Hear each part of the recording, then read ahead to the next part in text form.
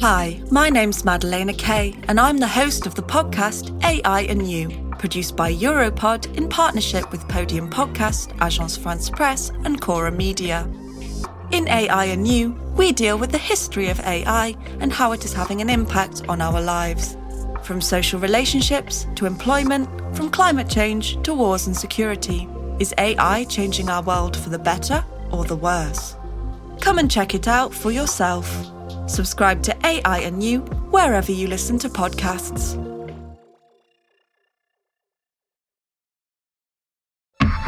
Europod.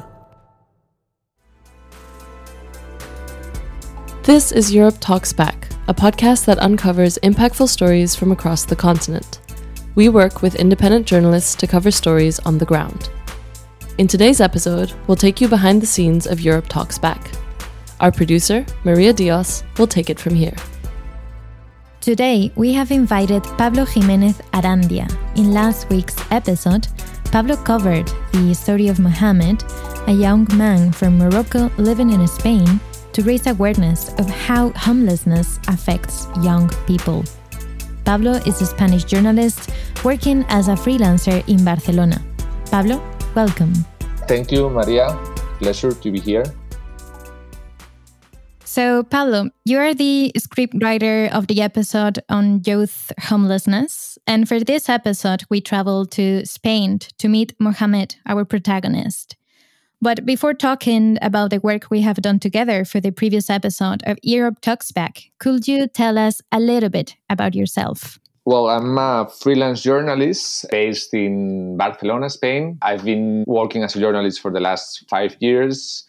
And I cover and I work on different topics, most of them related with social issues. And specifically in the last couple of years, I'm covering stories intersection between technology and social justice. I write stories for digital outlets, print newspapers, and also work with NGOs and foundations that need a journalist. Beautiful. So you have quite an experience on different things. But if I may add, you have created several podcast productions. So I'm curious to know, are you more comfortable with telling stories wrapped in an audio format than articles? Or what do you normally look for when preparing this kind of podcasts? I have to say that I come from a writing journalism background, and I started doing audio like 2-3 years ago. And for me, it's a format that I like really much because, basically you have to think differently how you are going to tell the story. And also, I really like the possibilities and the potential of audio to transmit the story using the voice of the protagonist, right? I'm always trying in my work to give big importance to the people that I'm talking about. I don't like this expression of give voice to someone, but listening from the own voice of someone, what has happened to him or to her.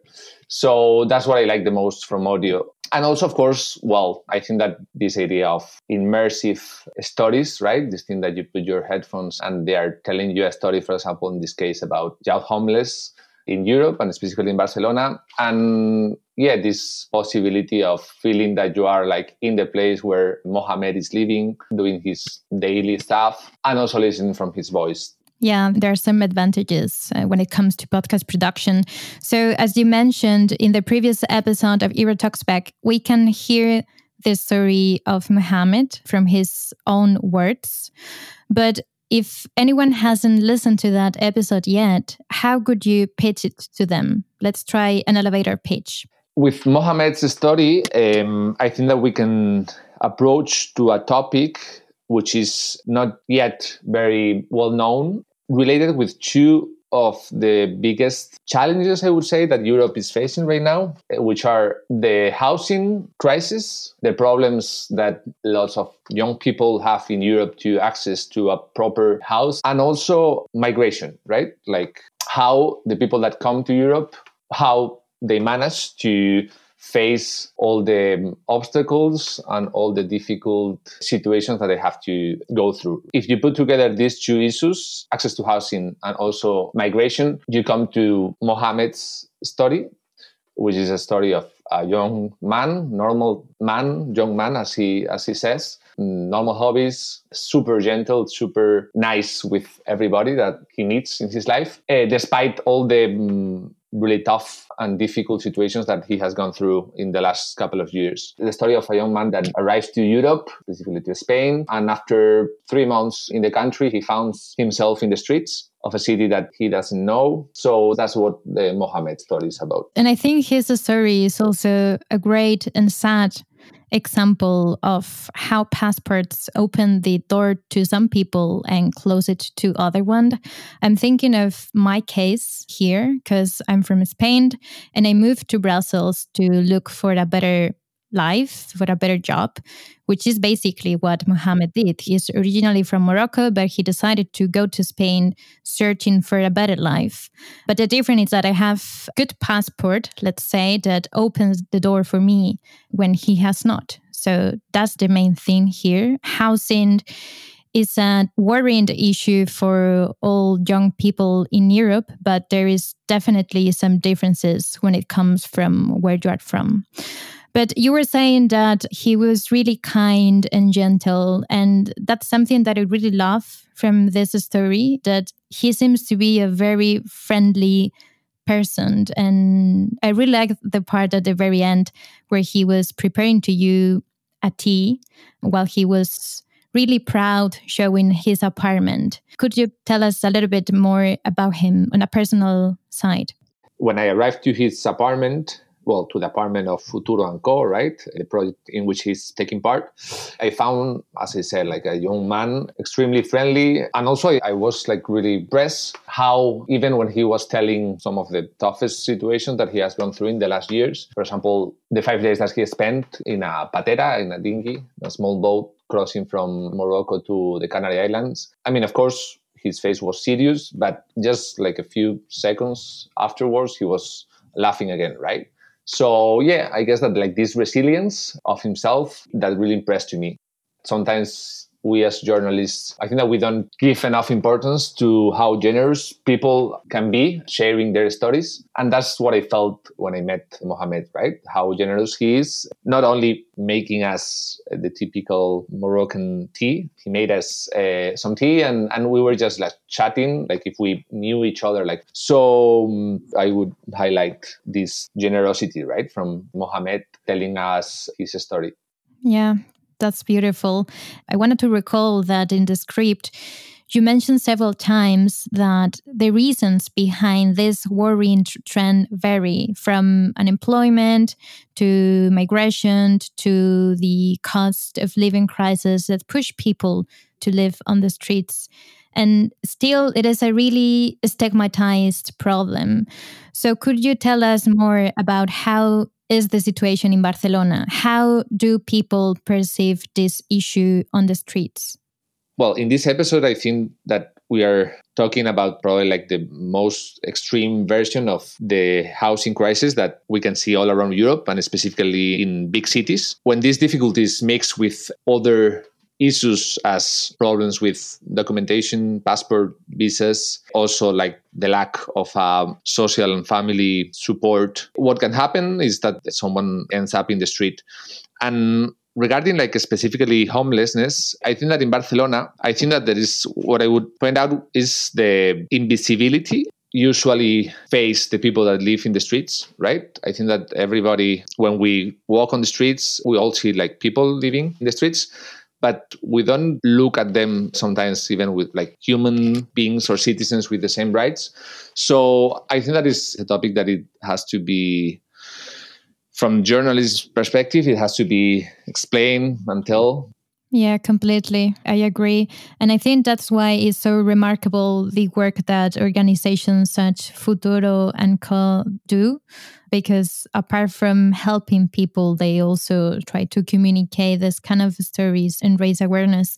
I was actually really shocked about the figures that you share on the average age of people on the streets. If I recall correctly, almost half of the people living on the streets in Barcelona are under 25-year-old. When you were doing the research, do the organizations that you contacted told you that this has increased after, I don't know, the pandemic or the cost of living crisis? Is it something that is going worse with time? This is something that is increasing. I mean, when we think about homeless people, we usually think about maybe old people or people that are like in, let's say, like in the last years of his life. But young people that end up in the streets is growing all around Europe. That's what organizations that work around this issue tell us. And specifically after the pandemic, like the percentage of young people among the total of homeless people is growing. And professionals from the Futuro & Co project told us the more time you spend on the streets, homeless, the more difficult it is to get out of it. Of course, that's something that if happens for someone that is in his 20s, is going to mark their life forever. But every day and every week that they spend in the streets without a shelter, without support, without help, it will have like lasting consequences. So at the end of the episode, we discovered that Mohamed is receiving help regarding his situation, his status as a migrant in Spain. So how does he look at the future? Is it an optimistic one? Does he have chances to actually get the papers that he needs to find a job in Spain and this kind of stuff that have to follow after having an apartment? Yeah, well, what Mohamed told us is that by the end of this year, he has an appointment to get finally his working permission. When I asked him about his plans, his dreams for the future, that's, I think, like the first thing that he mentioned, this appointment that he will have in a few months. Because, as he said, without papers, without documentation, you are completely blocked. He was telling me that he doesn't like to be at home doing nothing. So he was thinking of doing some volunteer work with old people, some in any residence or hospital in Barcelona.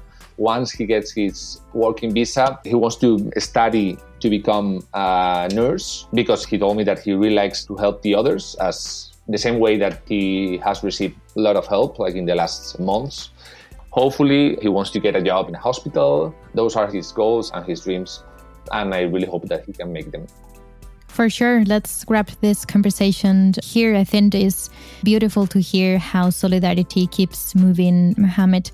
So, Pablo, thank you very much for joining us. Thank you, Maria. Thank you for having me.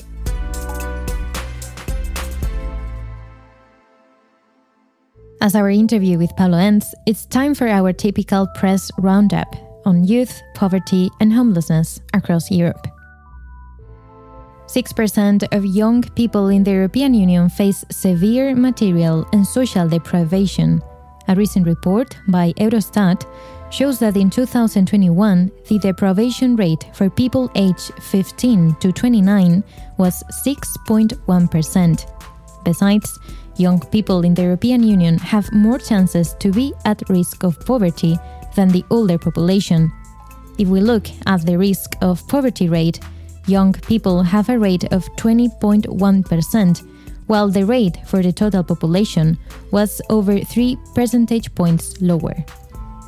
Per member states, the EU countries with the highest rates of deprivation rate were Romania, Bulgaria, and Greece. Contrarily, 11 EU countries, including Luxembourg, Poland, Sweden, and the Netherlands, had deprivation rates of less than 3% among their young population. But even in those countries where the statistics don't look that bad, young people needing housing face a closed door.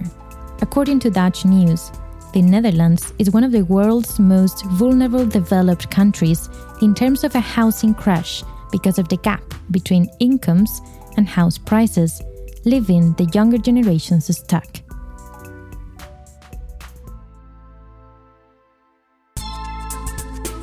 We have reached the end of this week's episode of Europe Talks Back, a podcast that uncovers impactful stories from across the continent. This show is part of the Esfera Network project and is available on Europod. Our sound design and mixing are by Jeremy Bouquet. My name is Maria Dios.